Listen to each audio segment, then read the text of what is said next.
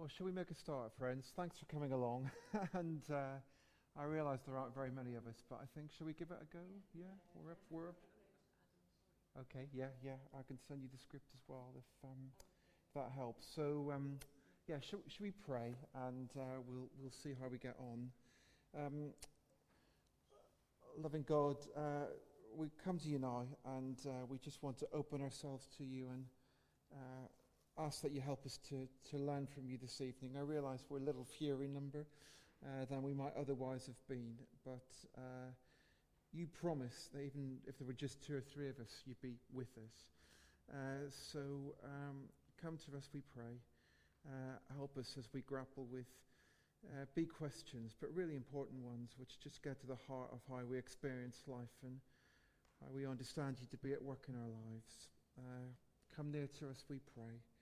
And may this evening be to your glory and enable us to be better disciples of you. And we pray this in your name, Jesus. Amen. Well, thank you. We'll see how we go this evening, and the stuff that we're exploring is quite near to my heart. Really, I'll talk a little bit more about how I got into thinking about these issues and stuff that happened, which got me grappling with these issues and which sort of brought me to quite a significant moment of change in my life and my view of God and how he relates to us. But before we look at the specific questions of providence and the extent to which our lives and the details of our lives are planned by God, I want to begin by posing a question, which I think is one of the biggest of all, and it's this. How well does your experience of God match your beliefs about God? Even if we don't have much interest in psychology, we might have come across the term cognitive dissonance, which describes the stress that people feel when we try to hold together contradictory beliefs and behaviors in our lives. So psychologists sometimes give the example of someone who continues to smoke in spite of the fact that they know it's doing them harm. Drives you mad. How do you resolve that? You either give up smoking or you just live in denial of the fact that you might be harming yourself. And I sometimes wonder if there's a similar sort of dissonance that we experience as people of faith, and we encounter it in times of crisis particularly, because a lot of us, I think, have been raised, we'll talk about this in a moment, with this idea that God is always in control. But then we come up against some pretty grim stuff happening, and it gets very hard to reconcile the two. Another thing which came to mind as I was preparing for tonight was a book I read several years ago with the title, Everything Happens for a Reason. Or to give it its complete title, Everything Happens for a Reason and Other Lies I Have Loved. And it's written by Kate Bowler. She is an associate professor of religious history at Duke Divinity School, and she was made a professor at Duke at 35 years of age. Duke is one of the most prestigious seminaries in the whole of the United States. You get to be a professor at Duke at 35. I mean, you're making it. So she was a coming thing. She really was. And at the age of 35, she then gets diagnosed with stage 4 bowel cancer with a very young family. Remarkably, she's still alive at the moment. But in the introduction to her book, I think this came out 5-6 years ago, she says this: anyone who has ever lived in the aftermath of something like this, what happened to her, knows that it signifies the arrival of 3 questions so simple that they seem in turn too shallow and too deep. Why? God, are you here? And what does this suffering mean? At first, those questions had enormous weight and urgency. I could hear him. I could almost make out an answer. But then it was drowned out by what I've now heard 1,000 times. Everything happens for a reason. Or, God is writing a better story. And then she adds dryly, apparently God is also busy closing doors and opening windows. He can't get enough of that. And we probably can identify, all of us, with what she says. Or if we can't identify with it, we will eventually. Because at some point, I think for all of us in our faith journey, something comes along which will stop us in our tracks. Some experience.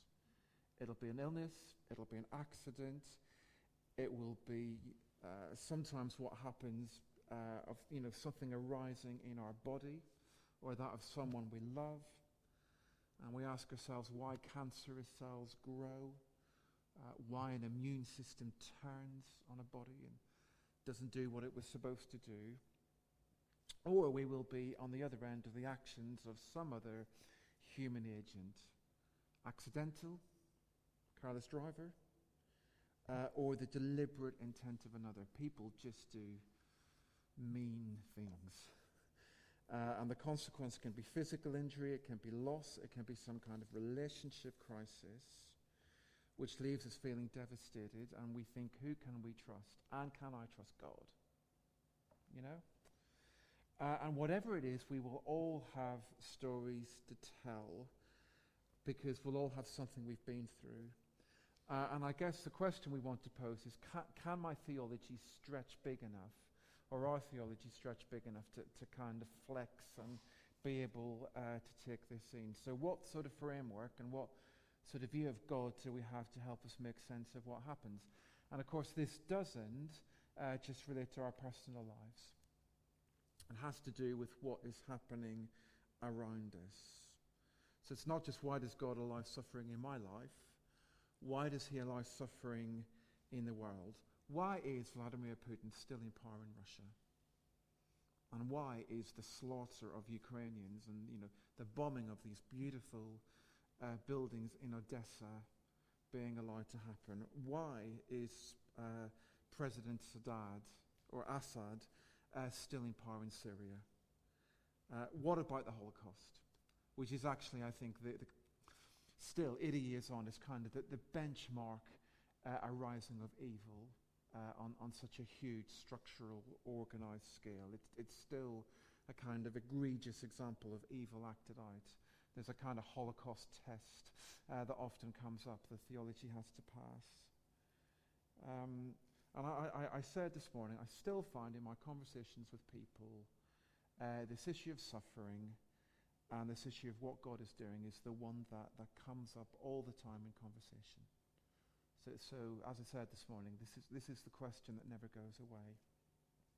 Now, in the church that I grew up in, the answer that we were given to those questions generally went along the following lines: that everything that happened was for a reason, that it was predestined, that God planned this all in advance, all the details of our lives. And by that, what they meant not just our individual lives, but the whole sweep of human history. And I still think that perspective seems to be like a default for a lot of people.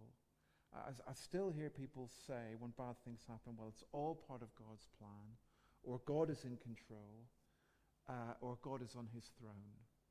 Remember going to preach in a church, a little tiny chapel in Warwickshire, that I used to go and preach in occasionally, and it happened a couple of days after the Brexit vote. I was really upset. I was still trying to get over what had happened, and I met this guy as he greeted me, and he said, well, that was a bit of a shock. Still, God's on his throne, or God's in control. And I'm thinking, but we've all just taken collective votes to do this big thing. And I mean, for what makes this more personal, or the thing I was going to talk about was, I remember it was 15 years ago now, someone in our family being killed in a road accident.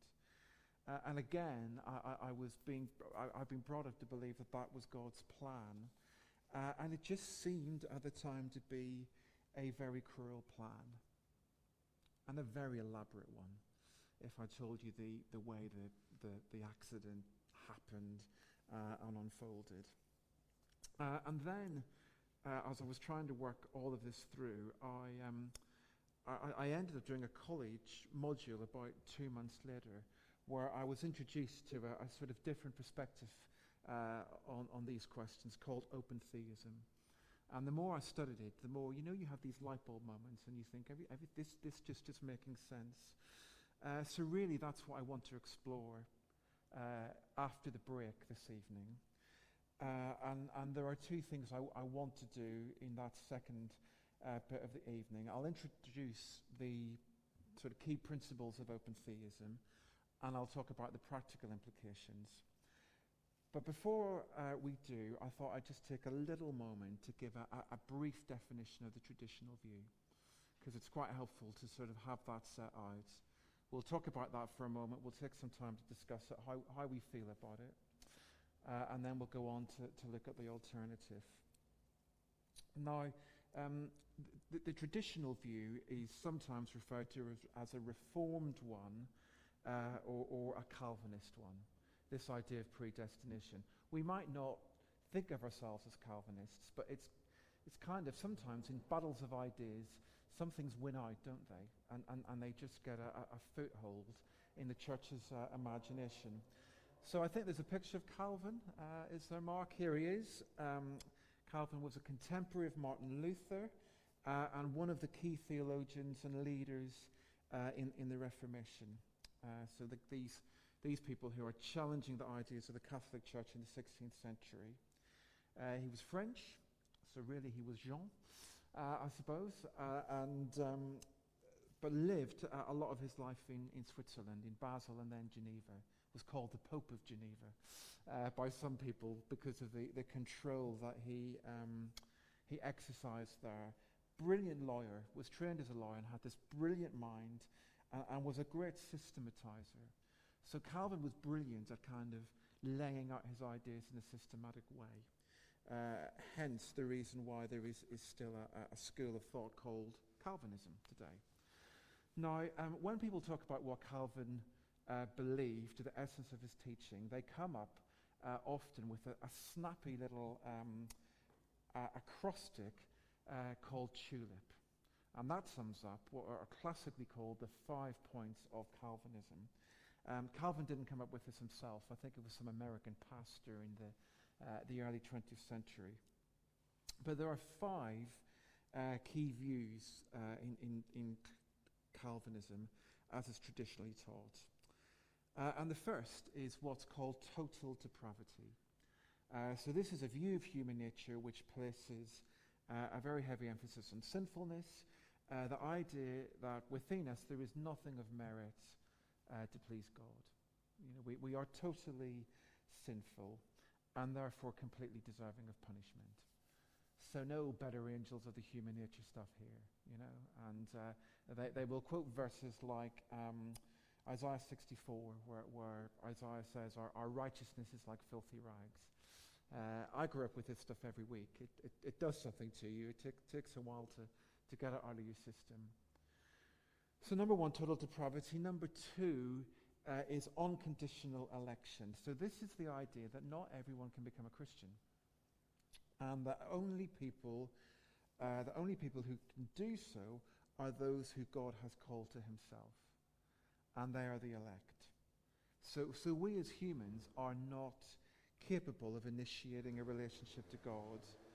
They can only respond to a call from God. And God has decided before our creation who will respond and who won't. And so linked to that as well is what Calvinists will refer to as limited atonement.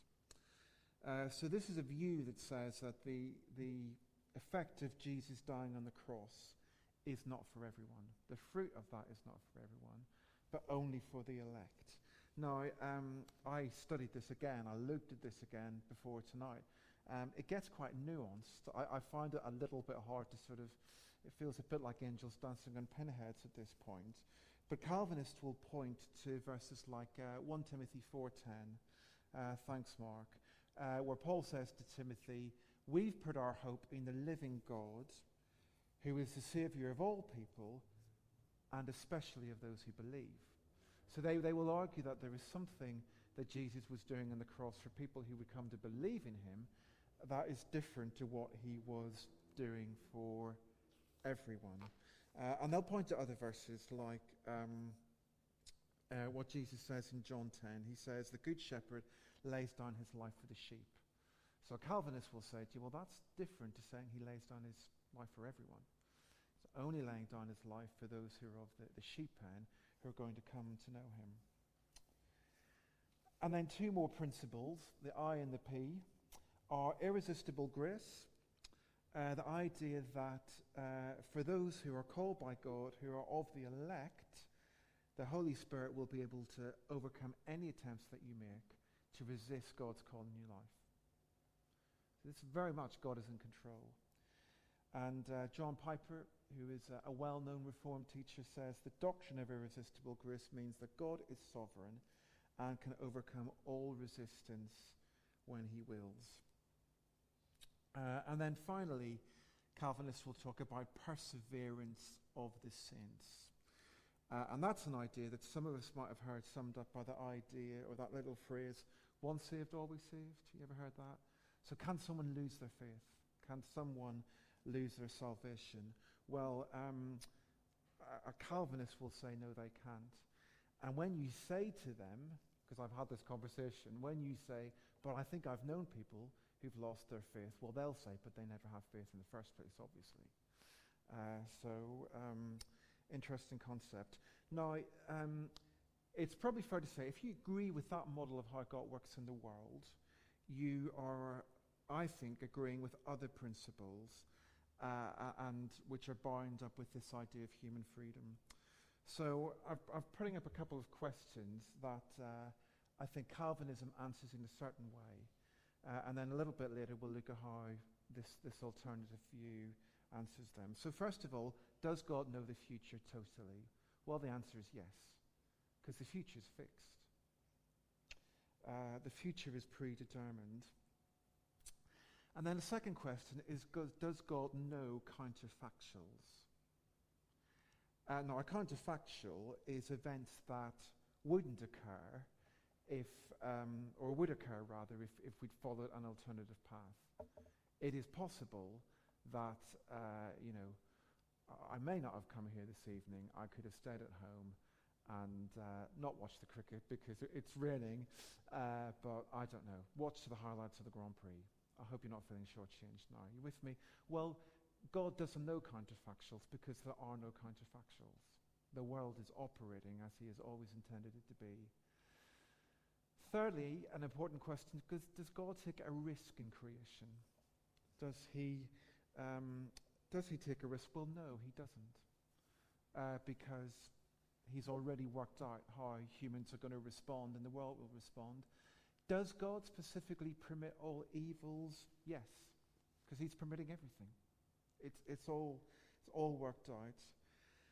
And what is the nature of human freedom? Well, Calvinists have this idea of a sort of freedom that they call volitional. So we have the freedom to act within the constraints of the circumstances God determines our lives will be. Now, one of the challenges is, how do you say God is sovereign in all things, but hold us responsible for our sin? And the question the answer I've heard is kind of that, well, when we sin, it's because of our fallen human condition. It's on us. But when we do good, it's what God has predestined. And then a last question, which I think is important for how we live as Christians. Can prayer change God's mind? Well, no, it can't. Because God's already always decided what to do. Now, I don't know what we think of this. Maybe this is stuff which resonates with us. Maybe this is stuff which we've always been brought up with. And I don't want to stand here in front of you and say it's all completely unbiblical, because it's not. You can find plenty of verses which back up this perspective. But I just thought it would be helpful to pause for a couple of minutes. Whether we want to split into groups, I'm not sure. There aren't very many of us. Or we may just want to talk about this for sort of 10 minutes, sitting where we are. But just some questions. What do I agree with about this view? And are they up there, Mark? I think they might be. What do I agree with about this view? And is there anything that makes me anxious about this view?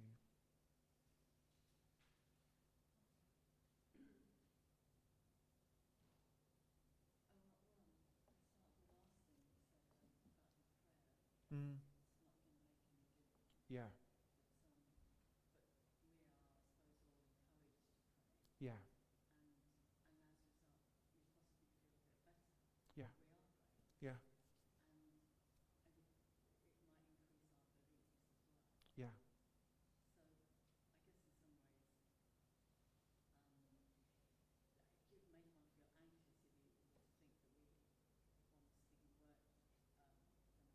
Yeah.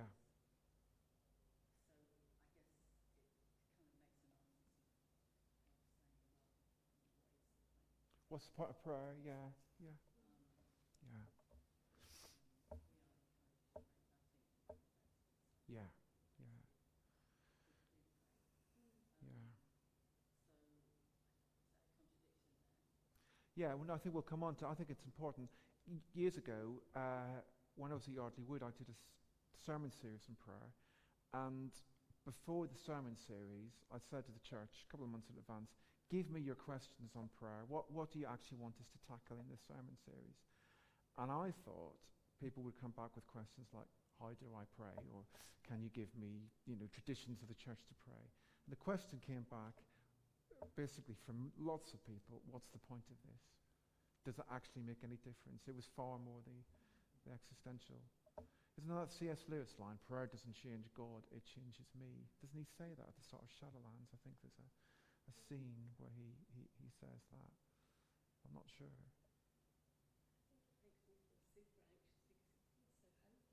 Yeah. What's the point? Why do I bother to even pray and think about what I should be doing or what I want to do? Do I believe in the guidance of the Holy Spirit? Well, what's the point? Because it's all that, just follow these steps, like you've got no choice. Yeah. It feels really hopeless, purposeless almost. Yeah. Yeah. Don't like it. Mm. Yeah. I would say that what you've been saying and what those particular passages you put up makes me very anxious. Mm. Am I going to be a hooligan right up to the last moment? Mm. And then I'm going to be saved. But what have I ever done Mm. to have done that? Yeah. I've got to change that. You might not be. Sorry. So how can I become one of the elect? You can't. Only God can. So what we've got there is that I was not on the electoral roll, so I'm not going to get. So I can just do what I like because I'm not going to get anything. Well, there is that. Yeah. What's the point then? Yeah. If everything is pre-decided. Yeah. Yeah. Yeah. How did they make sense of that, though? Oh, sorry. Yeah. Paul, were you gonna? I'm still going to speak. Yeah. Yeah. Yeah. Yeah. Yeah. Go ahead. Go on, Paul. It's very interesting, I think, for Sue and I. We came from very different backgrounds. She came from one which was largely brethren, Mm. and I came from a largely non-Christian background for many years of my life. And then I found myself, both of us, working in multiple society in India for 5 or 6 years or so. And during those early years, we were seeing a church that seemed to be battling with all manner of issues because of the other faiths around Mm. as to where does prayer come? How does change come? Of course, is there one God? Are there multiple gods, and so on? Well, that's what one might expect.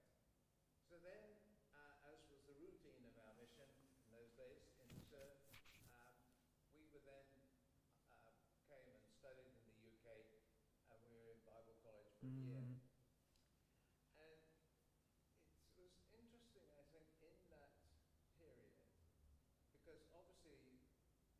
some time to talk about Mm. the influence of Calvin and talk some basic stuff about Calvinistic thinking, particularly about church life, about missions, and so on. Mm. And I think one of the things that they could not answer, and I'm interested because you've already touched on these two this evening, I think. One is this question of hope. Yeah. Is there such a thing as hope? That God will bring about change? That the world can respond? And the fulfillment of the scriptures can involve small change or dramatic change, Mm. global change. Yeah. And where do we understand that? Because are we hoping for it? Or are we saying, God, we don't understand it, clearly feel it's never going to happen? Yeah. So why are we here, sitting here? Yeah. Why are we listening to these lectures? Yeah. Not the ones here, but Yeah. Yeah. lectures in college. Yeah. And of course, coupled with that one is the other one which you've touched on, which I think is still, certainly in the countries that I've moved largely in, which is India, Pakistan, Nepal, Bangladesh, the churches seem to be of two kinds. Those who are totally conditioned Mm. and taught that prayer changes everything. Yeah. So we don't need to worry about this kind of Mm. Calvinistic theology. It's old, it's out of date. It was one particular, but Mm. we know if we forget the prayer life right, God will listen and hear accept our obedience, and these things will change. Or there are those who are saying we struggle where we are, we struggle with the oppression, we struggle with the prosecution, because prayer does not Mm. change all things. It is an expression of our despair, it's an expression of our desire, but God is highly selective. Yeah. And there are certain things he will answer, and other things that he has chosen will not Yeah. change, because they are already in the place that they will be for the time of the end of the world and eternity. Yeah. Yeah. No, you're right. So I agree. And actually, yeah, the question of hope, and I mean from a missionary perspective, the question of evangelism. What is, I mean, it's one of the fascinating things when the Baptist Missionary Society first came about, the big argument they had, and the big argument it emerged out of was whether evangelism was even a right thing to do. Because you might be preaching the gospel before those who weren't of the elect. So you could be casting your pearls before swine, which just, yeah, it seems quite a bleak view, doesn't it? I mean, I guess, we'll look at open theism now. The other two things I just grapple fundamentally with this idea that God creates people who he's never going to give a chance to of responding to his love. How do they deal with God's love? I mean, how do they kind of couch that in terms of Jesus and God the Father, the Holy Spirit? How do they figure God's love into any of this? Is it that, okay, he loved the elect enough and just sort of shove the others to one side, or does Jesus' sacrifice have anything to do with the non-elect? I think for the extreme Calvinists, possibly not. You have that idea of limited atonement. It is tough, yeah, and I think the question I will sometimes, the question you have coming back will be often, well, who are we to question God's love, and who are we to question,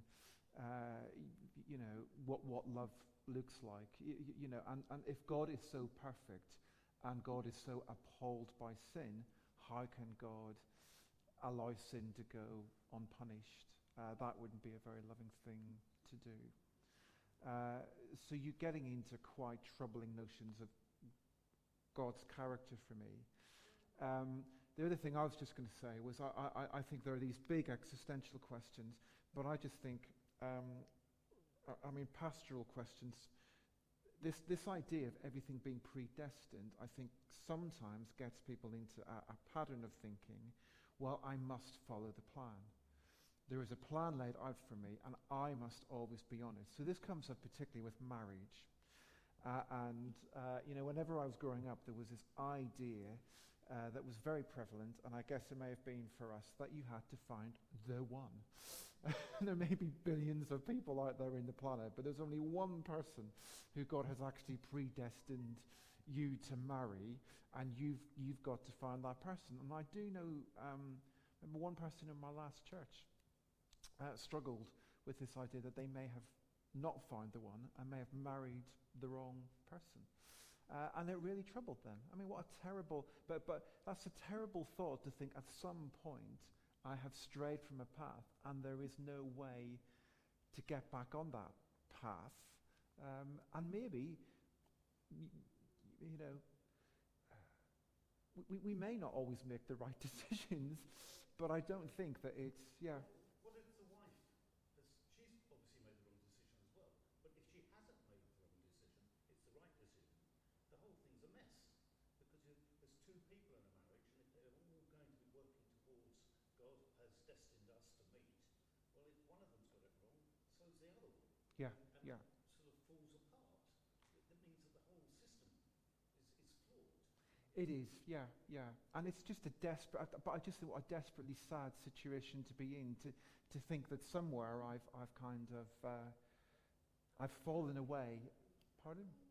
Possibly no. Does God give you a little textbook and look at page 53 and that'll tell you the story? Well, I know. How are you supposed to know whether you're on the right path or not? Or you've made the right choice? I'm not sure how that question would be answered, Jane. I don't know. It's a good means to question God. But then, how do you know if you've made a mistake?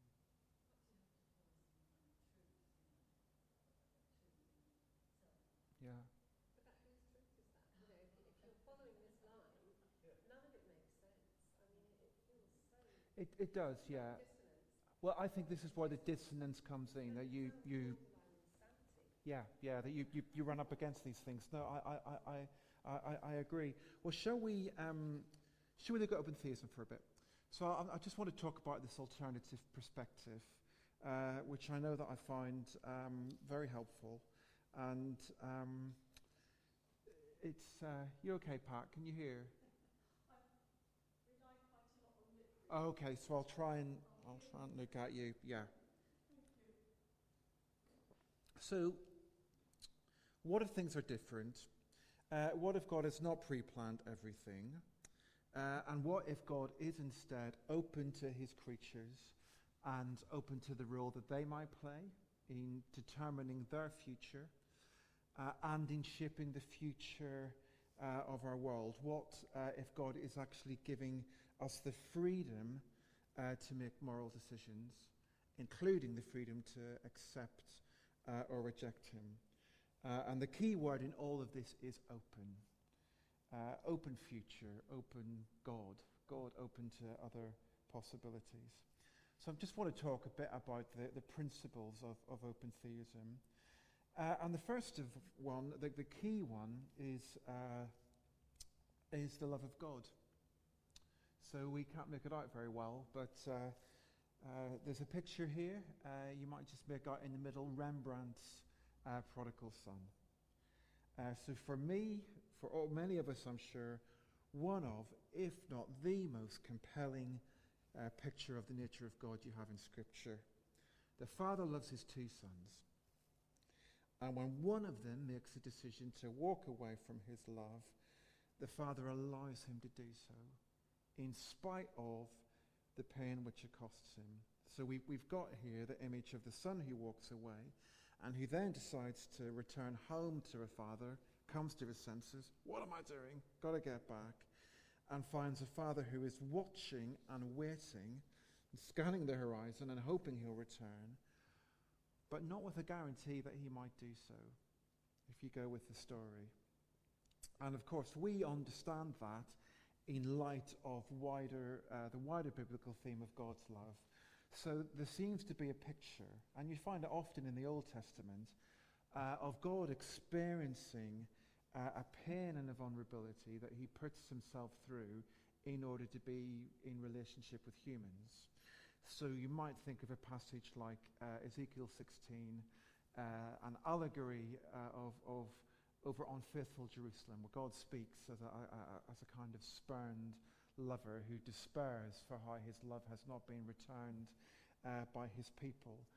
And of course, Hosea works on a similar principle. You know, he ends up marrying Gomer, isn't it, who turns out to be a difficult relationship. So we understand love to be a characteristic which is at the very heart of God. And I think we'd agree that we'd understand love to be a relationship which can't be forced. So I can't order Emma to be in love with me, even though she has married me. I can't make her stay in that state. I can show her my love and my faithfulness. I can hope that she continues to reciprocate. But I have to acknowledge the possibilities that she's free to decide otherwise. It's how we experience relationships. And for me, I think it's one of the problems I have with that Calvinist model. So this idea that we're supposed to accept a God who is love, but he's decided in advance he will love him back. He's basically decided already he's going to get a chance to know of this love.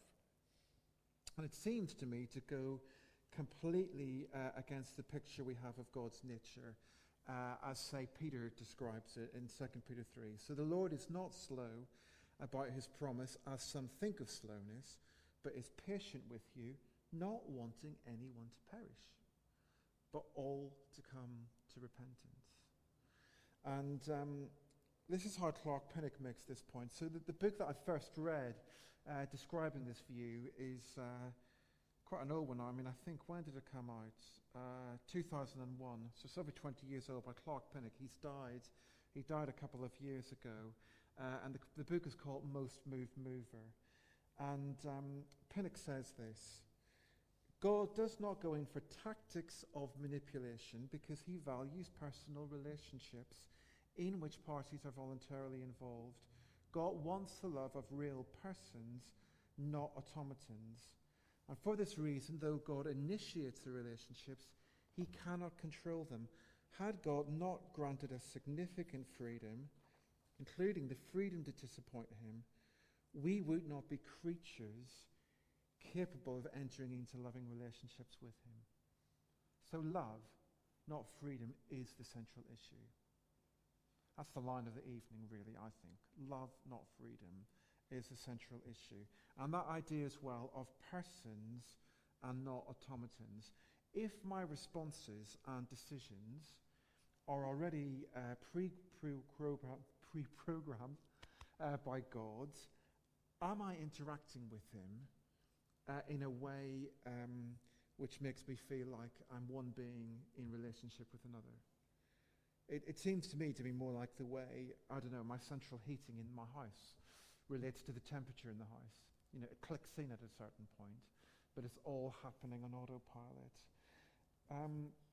Now, one of the things that Pinnock will say is that this notion of God as planning everything in advance is really more influenced by Greek or Roman concepts of God than Jewish ones. So Aristotle, the Greek philosopher, Aristotle came up with the idea of the sort of the greatest God being the unmoved mover, that there is this force in the world which moves upon human beings but isn't moved itself. So it can act, but it can't be acted upon. And what Pinnock and other people argue is that as Gentiles came into the early church, they brought with them some of their notions of what a really good God looked like. Good God is strong. Good God doesn't get upset.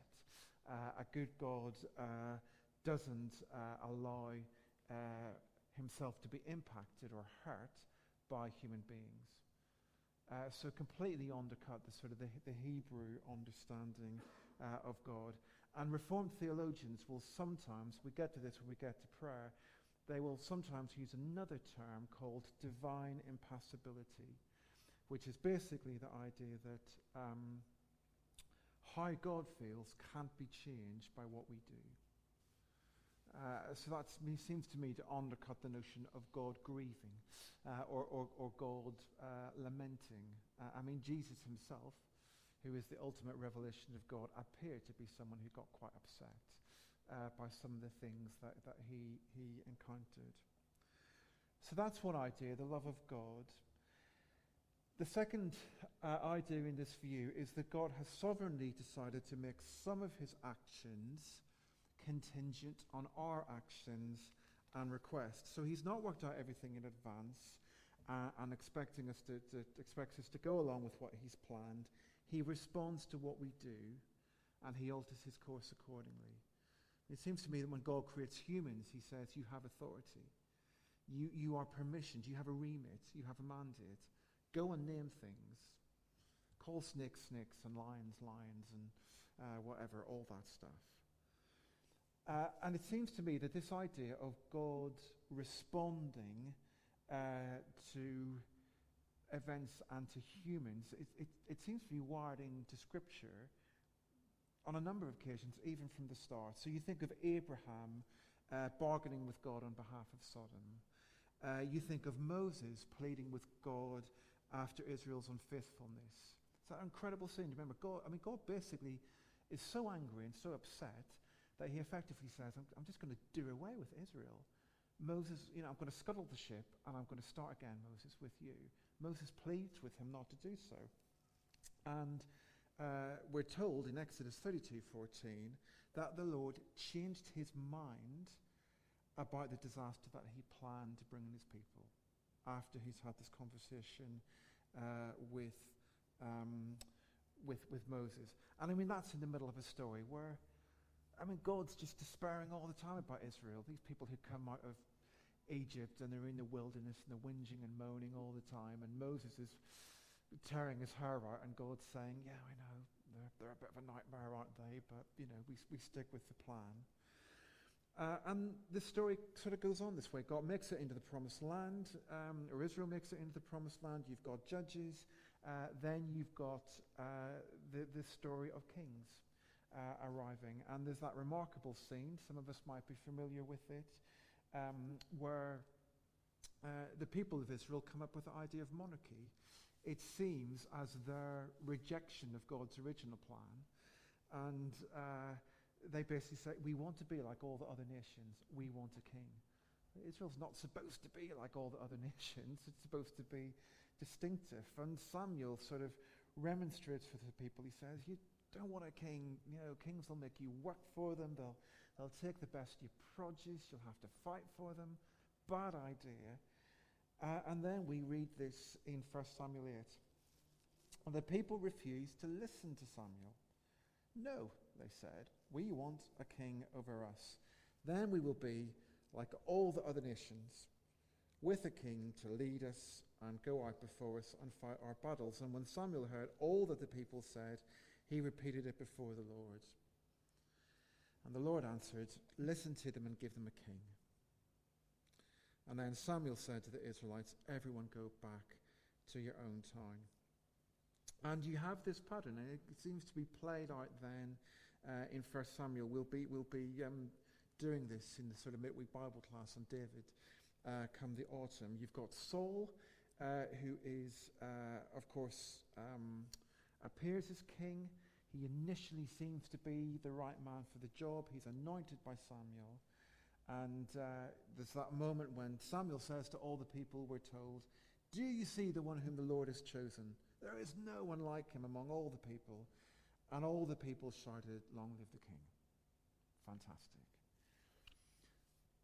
But it's not fantastic, is it? Because the story doesn't go very well. And Saul appears to be, he's a bit of a dud. He's this good-looking bloke and he's head and shoulders above all Israel. But there's that kind of Peter principle at work where he's basically promoted to his level of incompetence. Very sad story. He's exposed in the role and he's rejected. And just a little bit later, just 5 chapters after 1 Samuel 10, we're told, Samuel did not see Saul again until the day of his death, but Samuel grieved over Saul, and the Lord was sorry that he made Saul king over Israel. It's a striking line. And is that the description of a God who is completely in control, always getting his own way? And the whole David story seems to be rooted in a kind of things have gone wrong, and we are slightly having to tear things up and start again, and trying to do things a bit more properly this time, we hope. And I just think there are other stories. We don't have time to go into them all, but you see them in Scripture. You've got Jonah. God relents. God changes his mind about the punishment he's going to bring on Nineveh. Now, it's fair to say as well, this is the third principle, getting near the end of the principles. Open theism, it's not portraying a God who is powerless, but it's portraying a God who limits his power because of his love. And again, to use the language of Clark Pinnock, God chooses to exercise a general rather than a meticulous providence. So basically, I think what he's saying is God does have a plan. And when you look at the biblical story, it seems clear he has a plan. He has purposes. There are things that he wants to do. There are things that he resolves to do. There is clearly an end point in history which God is working towards, when all evil will be defeated. The last enemy to be defeated will be death.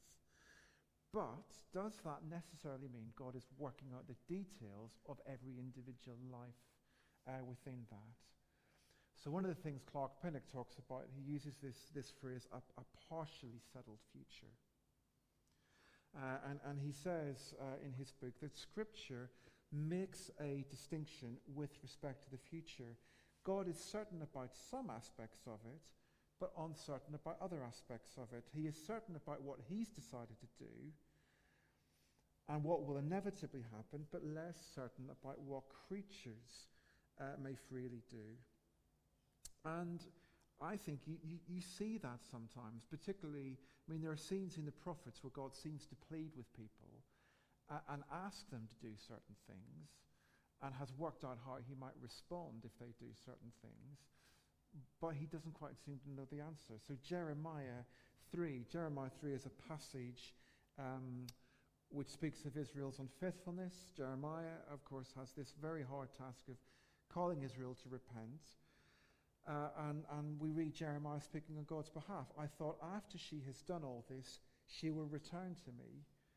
But she did not return, and her false sister Judah saw it. I thought she'd return, but she didn't.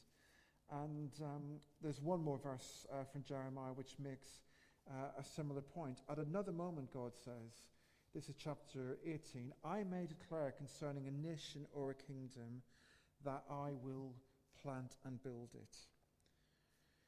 But if it does evil in my sight, not listening to my voice, then I will change my mind about the good that I had intended to do to it. So I haven't, it's not pre-planned. And God, I think, always hopes and wants that we will relent. He doesn't want to punish, but he may find himself in that position. So like I say, I'm not saying that God has, is not planning what will happen in the world. I'm sure that he has plans, and I'm sure he has good purposes for our lives, and things he might call us to do, and things he might lay in our hearts. I'm just not sure that he is in control of every individual instance that happens in the world or incident. And I guess that gets me to the final point, that the people who write about this open theism perspective, and it's become more of a movement in recent years, will present a picture of God who is in the fight against evil and not planning evil. Somebody who's really interesting to read on this perspective is Greg Boyd. I think some of us here heard him at Revive a number of years ago. And Greg Boyd, one of his chunkier works is a book called God at War, where he has what he calls this kind of warfare perspective on the Bible, where he basically says the Bible is a book that you can understand through the paradigm of God fighting evil and God eventually overcoming evil. And you see that in books like Job, where God is fighting to tame the natural order. He fights with Leviathan, remember the sea monster. Can he tame him?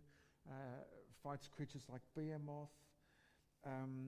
You see it in his intention to judge countries or people who are oppressing the righteous and the poor. You see it in Jesus. I mean, Jesus comes to bind the strong man and defeat evil powers which enslave people. But even Jesus himself encounters scenes where his power seems to be constrained by the way other human beings are acting and other agents are acting. So remember, he goes to Nazareth and he can't do any act of power. He can't do miracles in Nazareth because of unbelief. So this is one of the big questions that we need to face. Is God always getting his way? Just think, if we look at the world, I'm not sure God is always getting his way. And I think God weeps and laments evil. But the way that he fights evil is in a bizarre way to let evil defeat him, it seems initially. And he has won a victory, but we're told, aren't we? Paul says we live in a world. Remember, he talks about 1 Corinthians 15 and the effects of resurrection. And he basically says the time will come in the future when all the powers in the world have to submit to me, but not yet. We still live in a world which is disordered. So, to summarize the perspectives of open theism, we'll get the graph up again, or that table up again. So does God know the future totally? Well, no. He doesn't. He might have plans. There might be things he wants to happen. But he doesn't completely know how every detail of our lives will work out. Does God know counterfactuals? Well, yes, he does. Because we are free to choose alternative possibilities and alternative paths. Does he take a risk in creation? Well, yes, he does. He loves. Love involves a risk. Does God specifically permit all evils? Well, open theists would say no. That we are responsible for our actions. And evil agents who act within the world, both on individuals and structurally, are responsible. And what's the nature of human freedom? It's libertarian. It's real. We do have freedom. It's not an illusion. And can prayer change God's mind? Yes.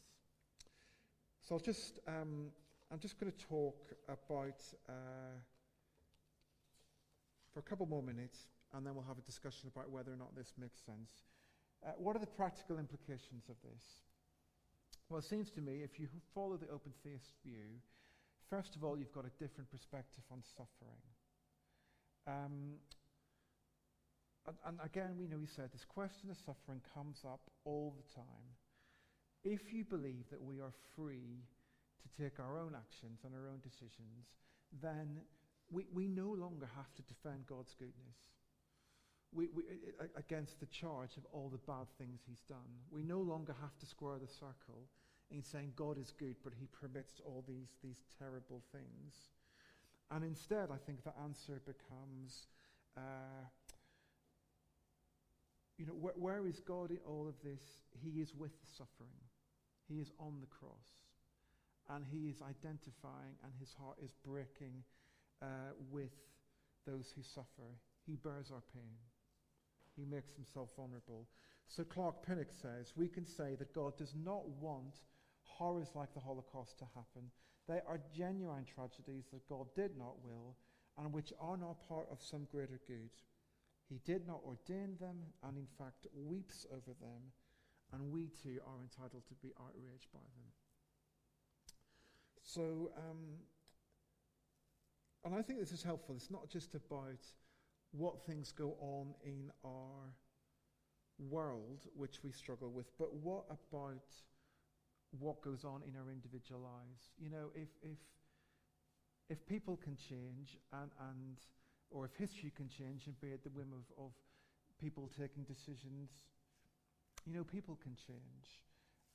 I sometimes come across churches and they call ministers and they vote 100% for a minister to go to a church. Isn't that marvelous? God has spoken. And then things don't work out. And they ask themselves, well, did we fail to hear from God? Did we get all of this wrong?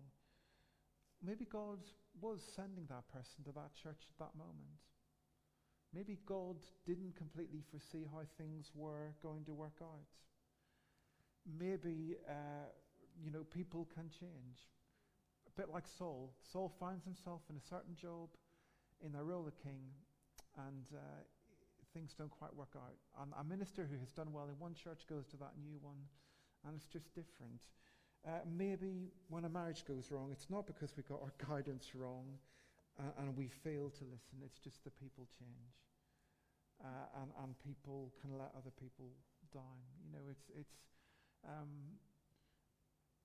But we don't have to beat ourselves up that we have got this stuff wrong. I think as well, I find this helpful because it's just a model we can more consistently live with.